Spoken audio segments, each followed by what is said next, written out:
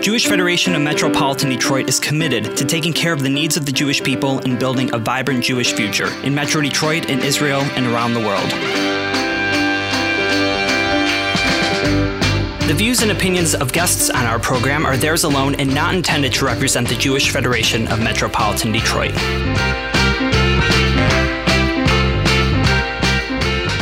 Hello and welcome to Fed Radio Detroit, your on-air community for all things Jewish in and around Metro Detroit. I'm Sam Dubin, joined today with my co-host, Federation President, virtually lovely as ever, Beverly List. Beverly, hello to you. Hello to you.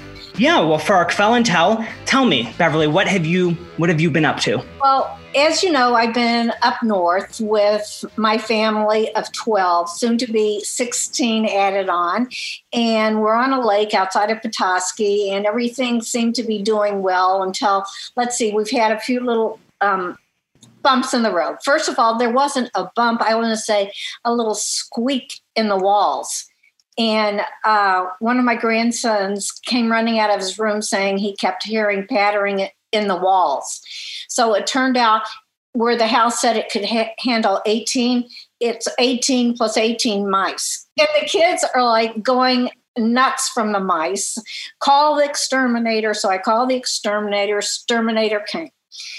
That was the first bump in the road. Then my son has his boat up there, and he decides he's going to take a few of the kids and go fishing around 6 o'clock in the morning. So he heads out to the middle of the lake, and his battery ran out in his boat. And so he calls my daughter on the phone, and my daughter gets in a kayak and kayaks out to the boat and attaches a rope to his boat and drags him back in. I mean, this is one strong Jewish woman. Mm-hmm. And then let's see what else happened. Oh, a tornado hit right around where we were. And I was out in the lake kayaking. And all of a sudden I'm thinking the wind is coming at me. I don't know if I can get back. And then a guy came by me on a wave runner and he said, "Do you need help?" And I said, "Uh-huh."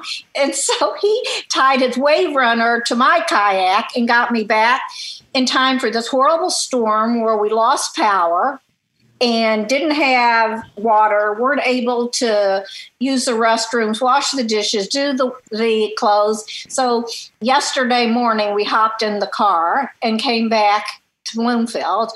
And I just got notice that the power went back on. So we'll go back tomorrow morning. But in the meantime, the kids have been texting each other and me and saying they're sick that they're not there. It was the best vacation. They don't care about the mice. They don't care about the tornadoes.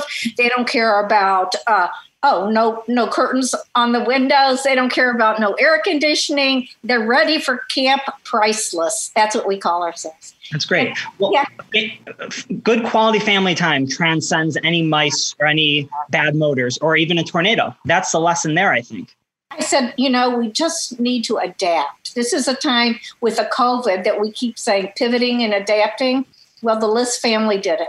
That's all we know how to do now. Well, I'm glad you guys are practicing what you're preaching. That's true. Well, I hope you have a great time the rest of your remainder of the time up north. Let's see if you could beat that one. I can't. So what I'm going to do instead is I'm going to share about a wonderful documentary that I watched last night.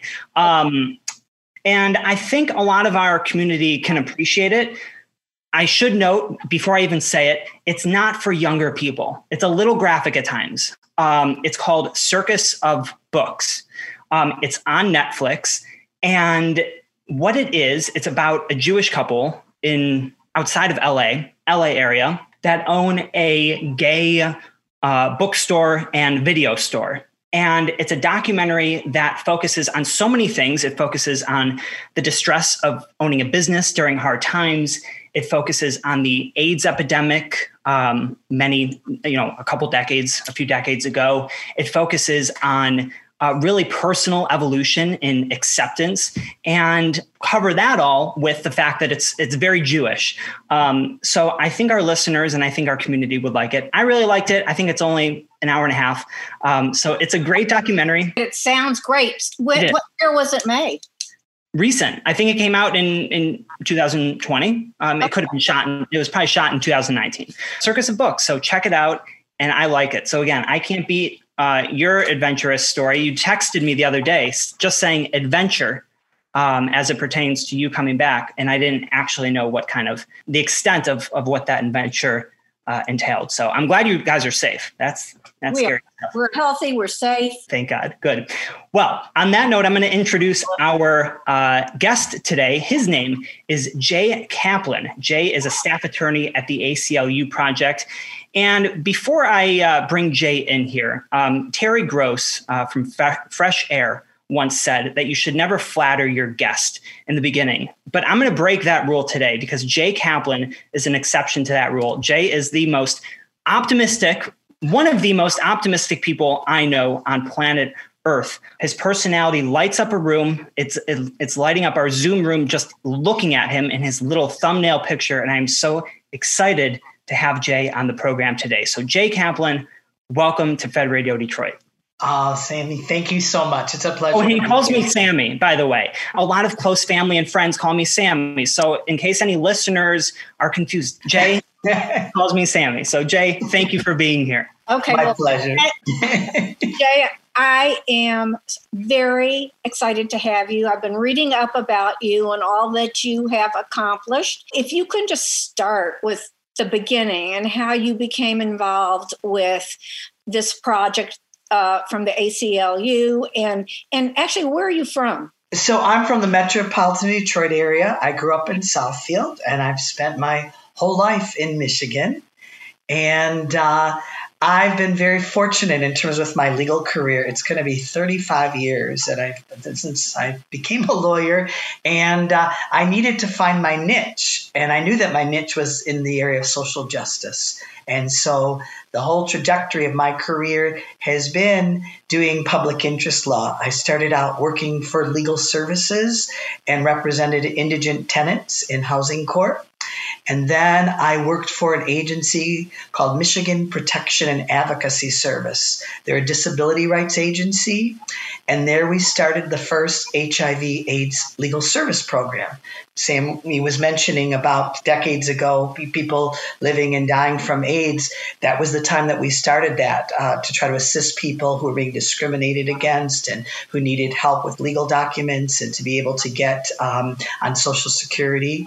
And then from there, I was very fortunate that the ACLU of Michigan started up its own LGBT legal project in 2001. The ACLU is a national organization, has been doing LGBT rights work for decades, and they cover all the states, but there's only 4 state affiliate ACLUs that have their own standalone LGBT legal projects focusing specifically on those issues in their own states, and Michigan is one of those. Why is that? Why do you think that is? I think that was our then leadership, Carrie Moss. She looked at what was happening. This is back in 2000 in Michigan. She saw our state becoming more and more politically conservative. She saw the increase in a number of groups that had settled in Michigan that had positions anti-LGBT rights, like the American Family Association. And she thought it would be helpful to have a legal project focusing on Michigan-specific LGBT issues. Okay. Jay, you grew up in Southfield. My dad grew up in Oak Park. I mean, you're around the same age as my dad. During that time, I know and I understand the communal aspect of growing up in Southfield and Oak Park, in those kind of Jewish areas in Metro Detroit. So given that, how has your upbringing in Jewish Detroit influenced the way that you see the world today and the work that you do? I think very much so. I think, I went to religious school, Temple Bethel, from nursery school all the way to high school, and I ended up teaching religious school there. But, the concept of tikkun olam, repair the world, to look out for the interests of other people, to make sure that people are being treated fairly, and, of course, the principles of justice. I think that was also instilled by my mom and dad, too. I mean, we always talk politics at home, and I'm old enough to have grown up. I was very young, but during, the big civil rights movement, the protests in the Vietnam War, where these kinds of issues were being discussed at home and kind of just developing. I always knew that if I was going to become an attorney, I wanted to do something that was going to help other people. So it was always there. And those values that I was taught, at home as well as, through religious school, that's always been with me. It's great. The Declaration of Independence does end with justice for all. Right. Yes. So you're following that, and I think our core values of Judaism is pretty much the same thing. Follows that same tractate. Justice shall thou pursue. Right. Yeah, for sure. Now, in your practice now at the ACLU, does you being brought up in a Jewish traditional home help you with any of your cases? Does it guide you in the way you practice? Well, I think it just, I probably don't think about it that often, but I think just the way that I view the world, that there is a role to play, and that we do know. I've lived a very fortunate, privileged life by virtue of my race, by economic status, but there are a lot of people that who haven't been given this privilege and certain fortunate circumstances. So I always feel a really strong sense of responsibility that you have to give out back, and you have to ensure that the world, it's a fair playing ground for all people. So that's always with me every day. Yeah, for sure. I want to give a little antidote from my own life and kind of my history with Jay, if I may, for a moment. So in addition to the podcast, I also created Next Gen Pride, which provides a space and a community for young adult LGBT Jews through Federation. And when I was starting that, I wanted to get input from the best leaders, from the best Jewish leaders, from the best gay Jewish leaders, and those in the LGBT community that I could in Detroit. And Jay was one of those people that I reached out to. And Jay, I don't even know, this was many years ago. So maybe you remember. I do remember. Yeah. So, okay. So we had dinner, and we might have met one time before that, but we were basically strangers at that point.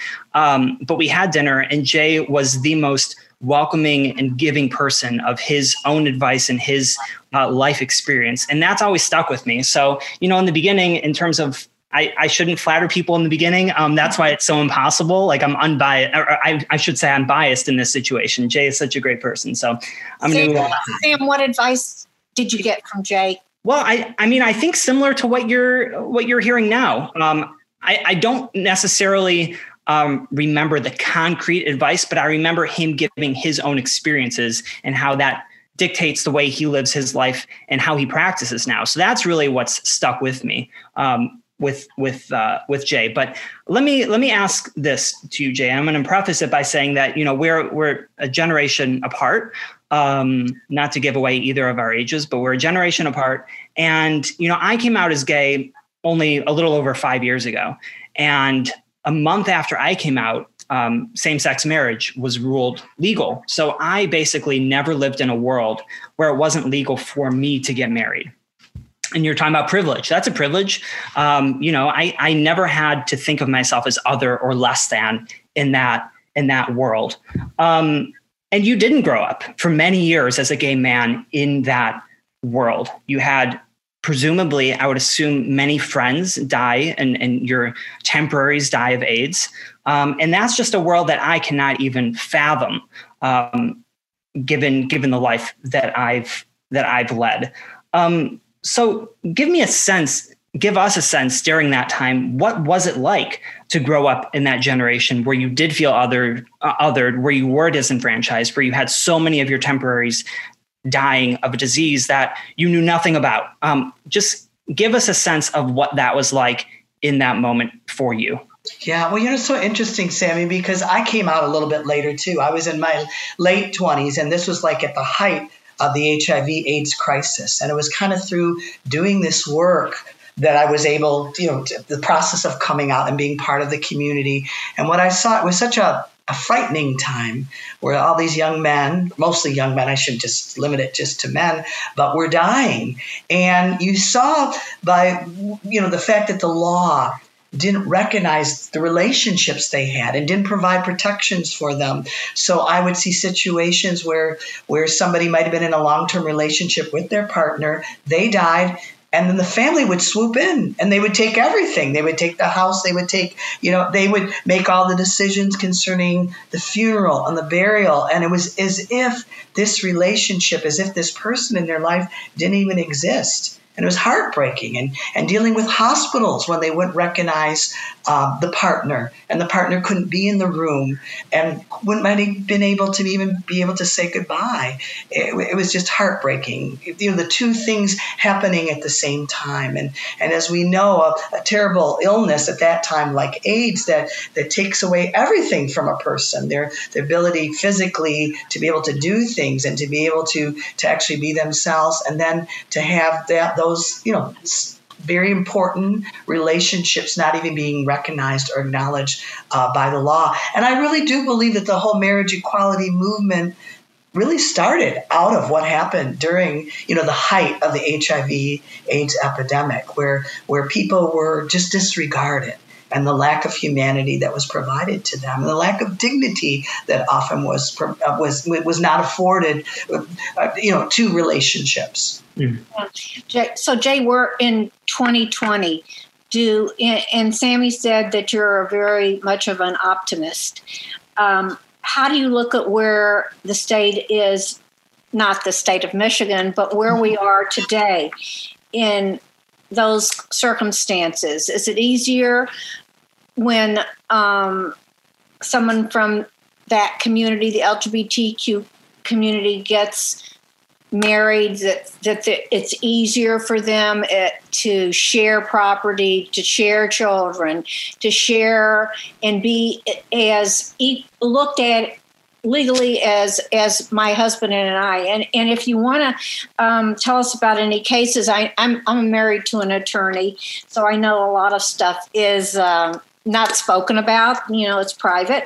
But if you could share a couple of cases that may show where we've been and where we are now. Sure. Well, we certainly have made incredible strides towards LGBT rights, in particularly in the last decade, as a result of different Supreme Court decisions. The fact that same-sex couples do have the option to get legally married and the protections that are afforded through marriage, it makes a great difference.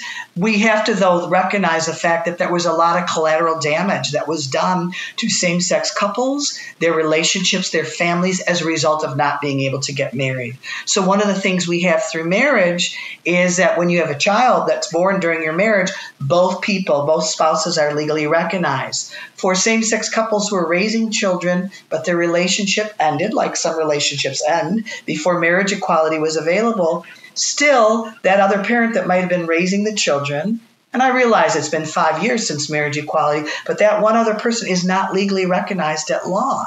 And should there be, sometimes in a breakup, people don't always act nice to each other, should the one legal parent decide that other parent not be able to see the child anymore, they don't have any remedy in Michigan. Michigan will not recognize them as a parent. That's still what we have today. You have long-term relationships, too, where maybe the spouse died before marriage equality was available.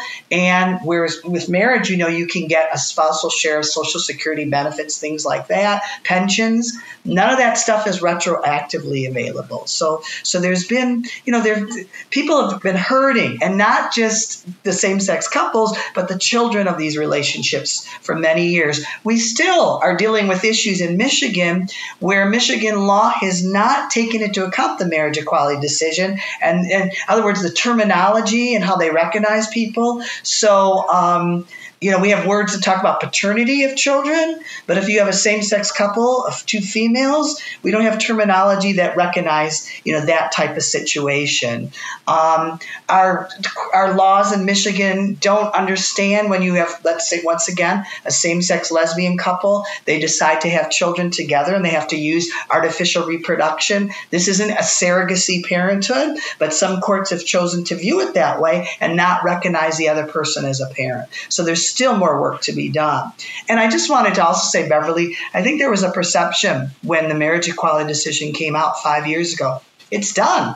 We have LGBT rights. There's nothing more to do. We still have a lot more to do. Michigan is one of 29 out of 50 states that doesn't have explicit mention of sexual orientation and gender identity in our civil rights laws. So that means without that explicit mention, we have to rely on courts to interpret whether or not we're protected against discrimination. We just got a historic decision a month ago in the Bostock case. And one of them was an ACLU case involving a transgender woman who was fired from her job, where the court said in employment discrimination, LGBT people are protected against sex discrimination in employment under federal civil rights laws. But we need to take that case and we need to challenge discrimination in other contexts, like housing, like education, like public accommodations and healthcare. We still have a lot more work to do. I also have to mention that the current administration, the Trump administration, has issued a number of policy provisions that do permit discrimination against LGBT people in healthcare and accessing health insurance and accessing homeless shelters for transgender people. So, and there's also an effort to try to justify discrimination against LGBT people in the name of religion. In other words, because of my religious belief, I don't have to adhere to a civil rights law, even if what I'm doing is not religious activity. And we have litigation happening in Michigan right now involving the foster care system. So Michigan contracts with private agencies to render foster care services, including faith-based agencies. And some of the faith-based agencies are arguing we should have a government contract, but we don't have to work with gay couples. And if you allow that form of discrimination, then you can find you can go down a terrible slippery slope where you can use other reasons. So in South Carolina recently, the state permitted a faith-based agency to refuse to work with a Jewish couple because of their religious beliefs. We have very strong protections for religious beliefs under our Constitution, but our courts have never allowed that religious belief to be used as a sword to harm other people in non-religious activity. So I am an optimistic person, but we still have a long way to go. Jay, where do you get the cases from? Where are your referrals? People hear about us. They call. They let us know about it. We work with various agencies.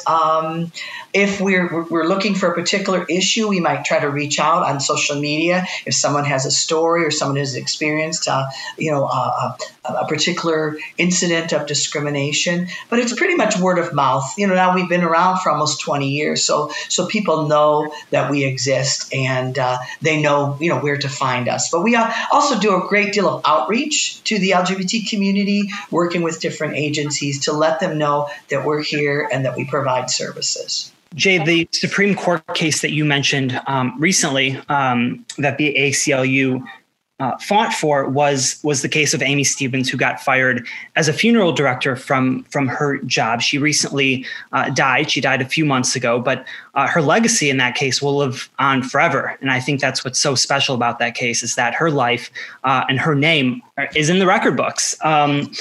Well, I have a two-part question for you. I'm curious how you feel about her legacy and if you could touch on Amy as a person, because I've seen interviews and I've read interviews from her, and she's inspirational, to say the least, regardless of how informed you are on the issue. She as a person is inspirational.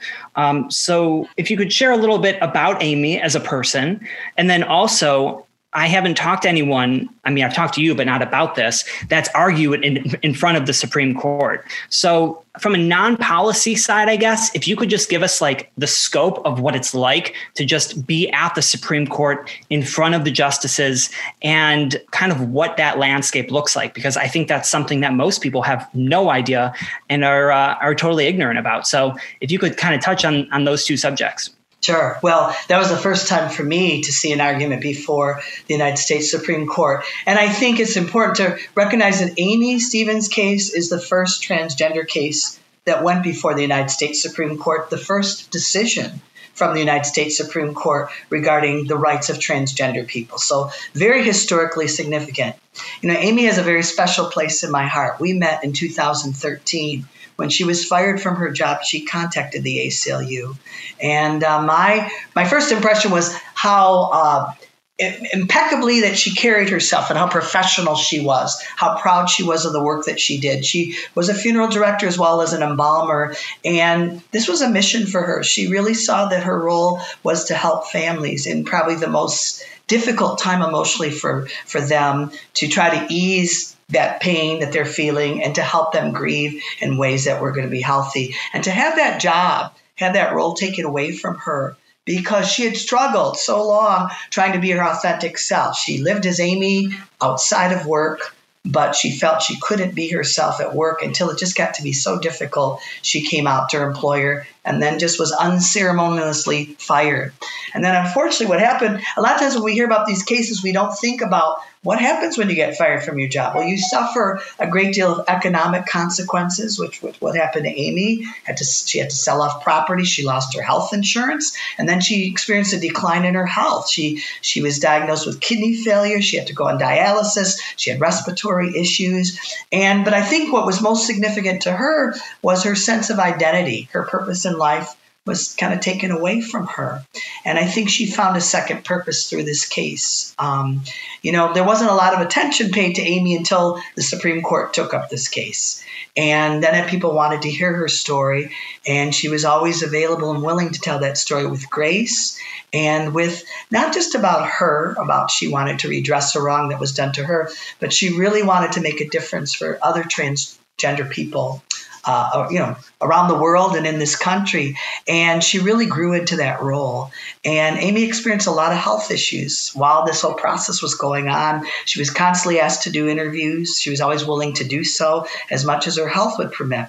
We were together in Washington, D.C. the day before the arguments. She did back-to-back interviews until she basically collapsed. She had to rest. We didn't even know would she be okay to make the arguments the next day, but she did. She was there, and the most wonderful thing I'll always remember is after these arguments, we came out on the Supreme Court steps, and there were thousands of people out there cheering her, saying, "We love you, Amy," and people coming up to her, a lot of young people, a lot of young transgender people saying, thank you for what you're doing. And that meant so much to her. And I spoke to Amy a couple of weeks before she passed away. She wanted to let me know that hospice was coming out. And she expressed the same wish that she would live long enough to be able to read this opinion. Unfortunately, that was not meant to be, but I know she would have been very pleased with this. And had we not been successful, she would, she said this, we're just going to keep on fighting.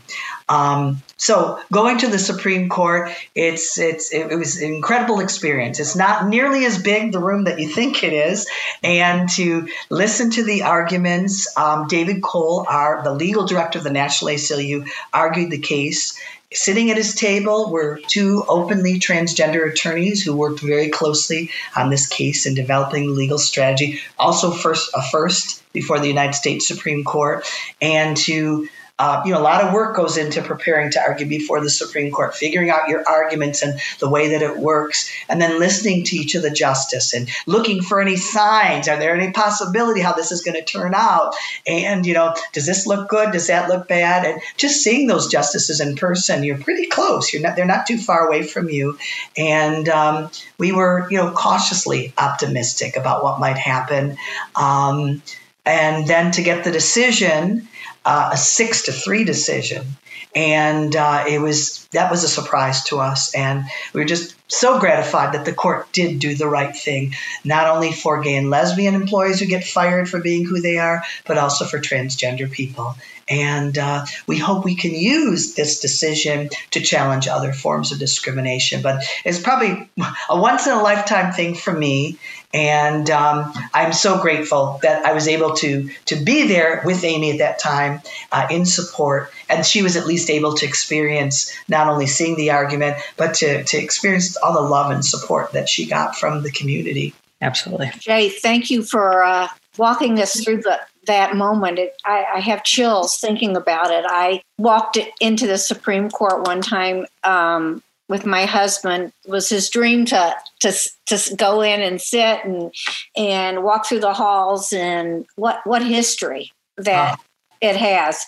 And what a moment that had to be for you. And I just have to express that it was not just for you, not just for Sammy, but for all of us. We all felt proud of our Supreme Court for coming to such a decision, and proud of Judge Roberts, and just bow down at that moment. It seems like there's a lot of work still to be done, right? Yes. What can we do? Is there a call for action for just regular citizens like us that feel that we want to see justice done for the LGBT community? How can we help? What can we do? Well, I think there's two immediate pieces of things that we need to do. We need to have explicit protections in our civil rights laws that say they include sexual orientation and gender identity. So there's a federal piece of legislation called the Equality Act that would do that with federal civil rights laws. It passed the House of Representatives with more than just the minimal majority that they needed. Mitch McConnell, the Senate Majority Leader, has refused to move this bill forward to even allow it to have a hearing. President Trump has indicated that if it passed the Senate, he would veto it. So we need to have our voices heard to make sure that our elected officials in our federal Congress know about this. The same thing holds true in Michigan. For more than 30 years, there's been legislation introduced that would amend our state civil rights laws to explicitly include sexual orientation and gender identity. What happens is it gets introduced, and the legislative leadership refuses to allow it even to have a committee hearing to move forward. And that's where we are today with our Michigan legislature. So we need to have our voices heard. The Jewish community has always been an ally on the cause of civil rights, and we need to continue to do so because this is a matter of social justice, and we need to speak out, and we need to stand up for policies that are fair and policies that are just. And vote. And vote. Absolutely. Because the consequences of this election have never been more clear. If you look back to this same time, July 2016, the horizon for LGBT rights was looking a great deal differently depending on the outcome of the election. We have been forced to take a number of steps backwards as a result of the consequences of elections. So a person's vote counts, but it's so important that people vote informed too. You have to figure out, what are your values? What are important to you? How do you live your life? And to see where some of the candidates stand on these issues and to make informed choices. Jay, no group is a monolith, and the Detroit Jewish community is no exception to that. So there'll be folks listening to this podcast who have all different political persuasions, liberal, conservative, economically, racially. I mean, we have all different groups listening to this podcast in our community. So how do we have productive conversations and talk with each other rather than talk past each other? Because in this world, especially with COVID and what we're seeing with racial uprisings right now, I think it's so easy to talk past each other. And you have a real talent of talking with people and not past them. So how do we do that, especially with people who we may not agree with, not just politically, but our whole worldview is different? How do we have those productive conversations? This is such a polarized time, and I'd like to tell you that it's an easy thing. I struggle with it myself. I think if we try to have conversations where people can express their opinions, but also if we can try to find what might we share in common. What are some values that we share? I mean, everybody has people that are important to them in their lives. They have loved ones. They have family members that they care about. I think everybody has viewpoints regarding justice and what they consider to be fair. And if we can try to see if we can find some common ground to it, I think just the emotional temperature has been raised so much, particularly in the past couple of years. It can be very difficult.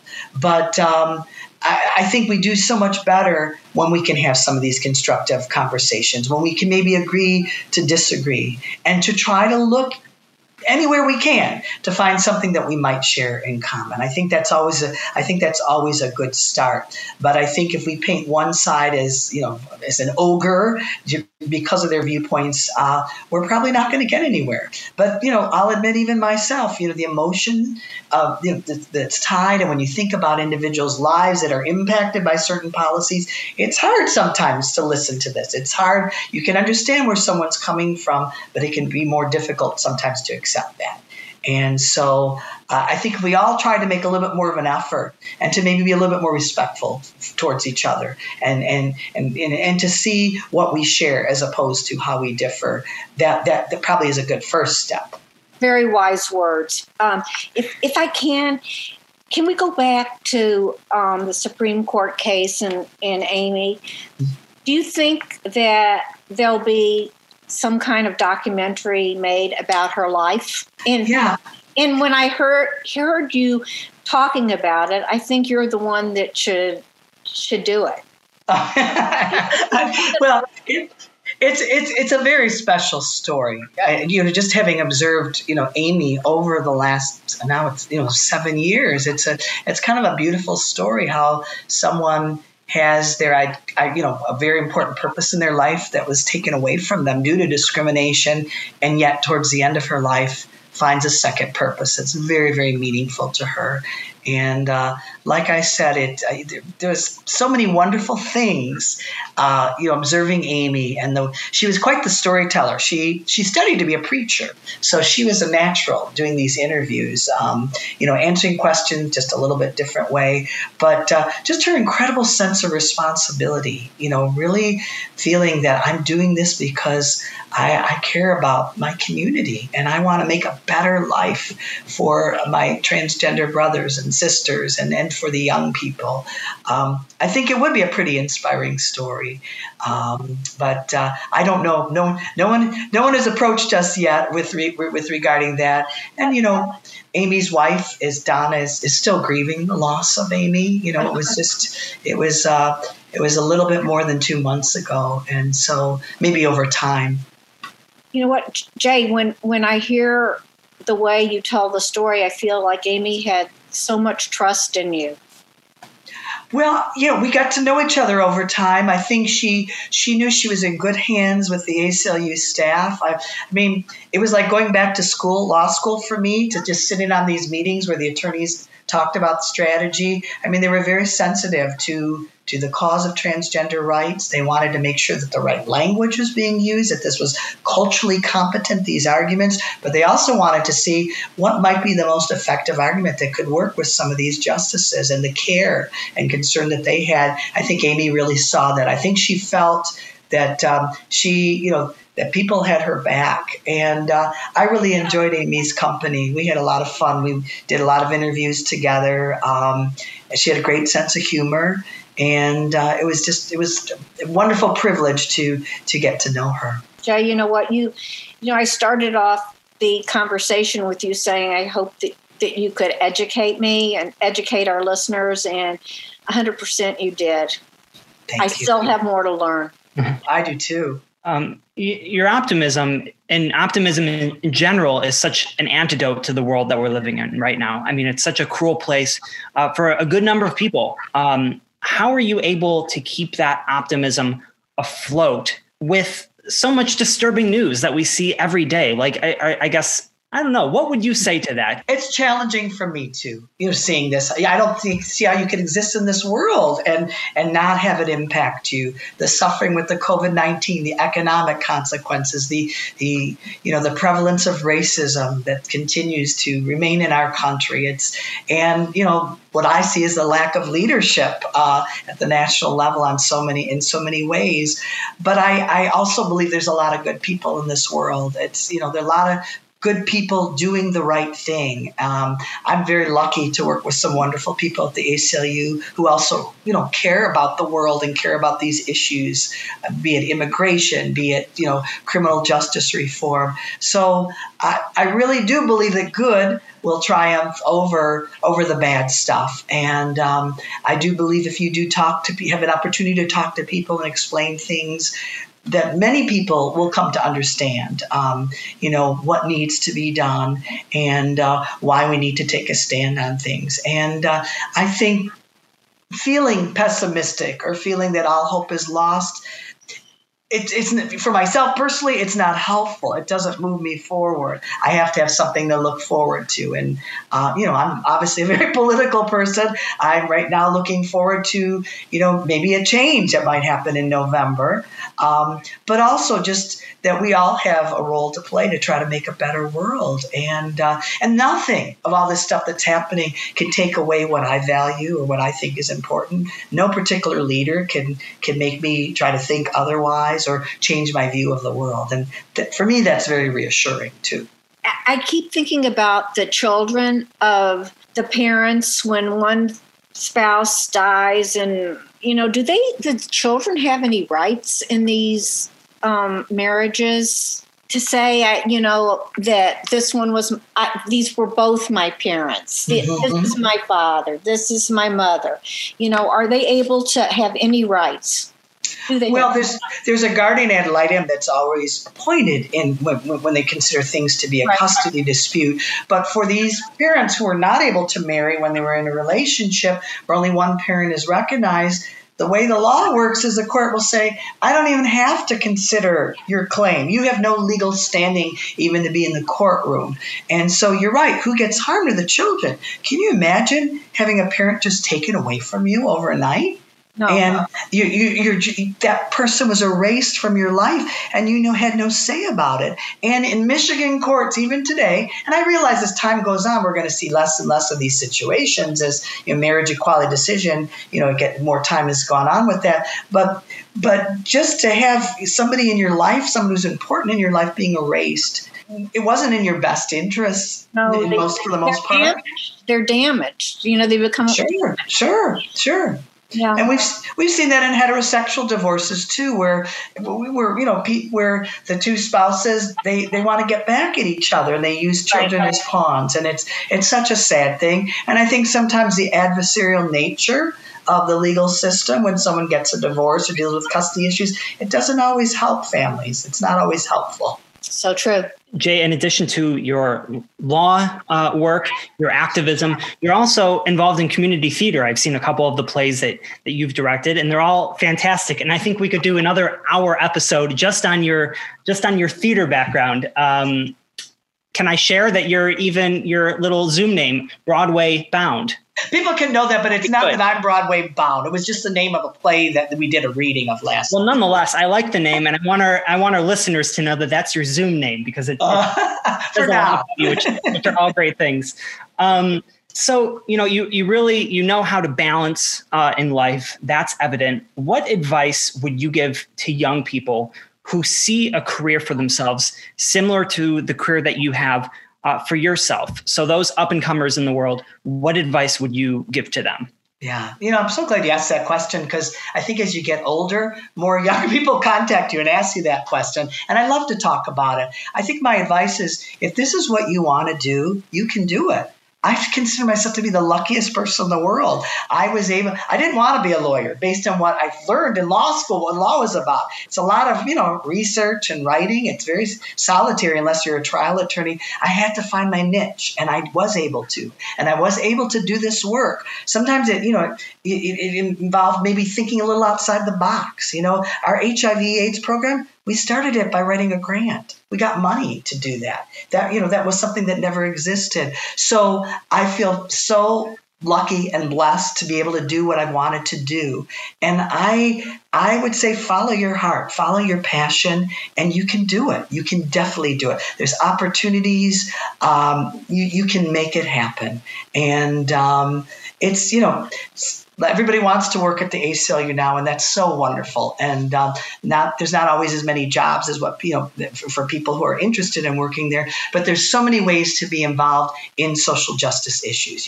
If you can't do it through your 9-to-5 job, maybe you can volunteer. There's a lot of roles there, and there's a lot of ways that you can be part of this movement. And I love talking with young people about that, how they can make that happen. one more thing that I'd like to add. I'd like to thank you very much. I think our community is blessed to have you in it. And I want you to know, in behalf of our federation, Jewish Federation of Metropolitan Detroit, that we're an open tent. We try to be, at least, that we are inclusive and try to be welcoming. And I wish we had more people like you come into our tent and be a part of us. I'm so glad that Sammy introduced our listeners to you, because I think you made such wonderful points, and hopefully you challenge some of us to go further and be more involved. So thank you, Jay. Well, thank both of you and for the great questions. And, I feel that because I'm part of the Jewish community, that's what guides me. As I said before, that's what guides my work. That's what encouraged me and influenced me. So it kind of goes hand in hand. And the Jewish community is a very diverse community. And it's so wonderful to know that the Federation is that open tent. Well, I agree with everything that Beverly said. I'm so glad to know you, to have known you, and to continue to know you for all the years, God willing, that we have coming for us. So, Jay, we so appreciate you coming on the podcast today and giving our community just a glimpse into the work that you do and that the ACLU does, because you're doing God's work, that's for sure. Oh, that's so kind, and it was my pleasure. Thank you both. Thanks, Jay. Appreciate it. Our audio engineer and editor is Tim Segrist. You can find Fed Radio Detroit at jewishdetroit.org/Fed Radio, or your favorite podcast app. Fed Radio Detroit, Jewish Federation of Metropolitan Detroit. We're here for good.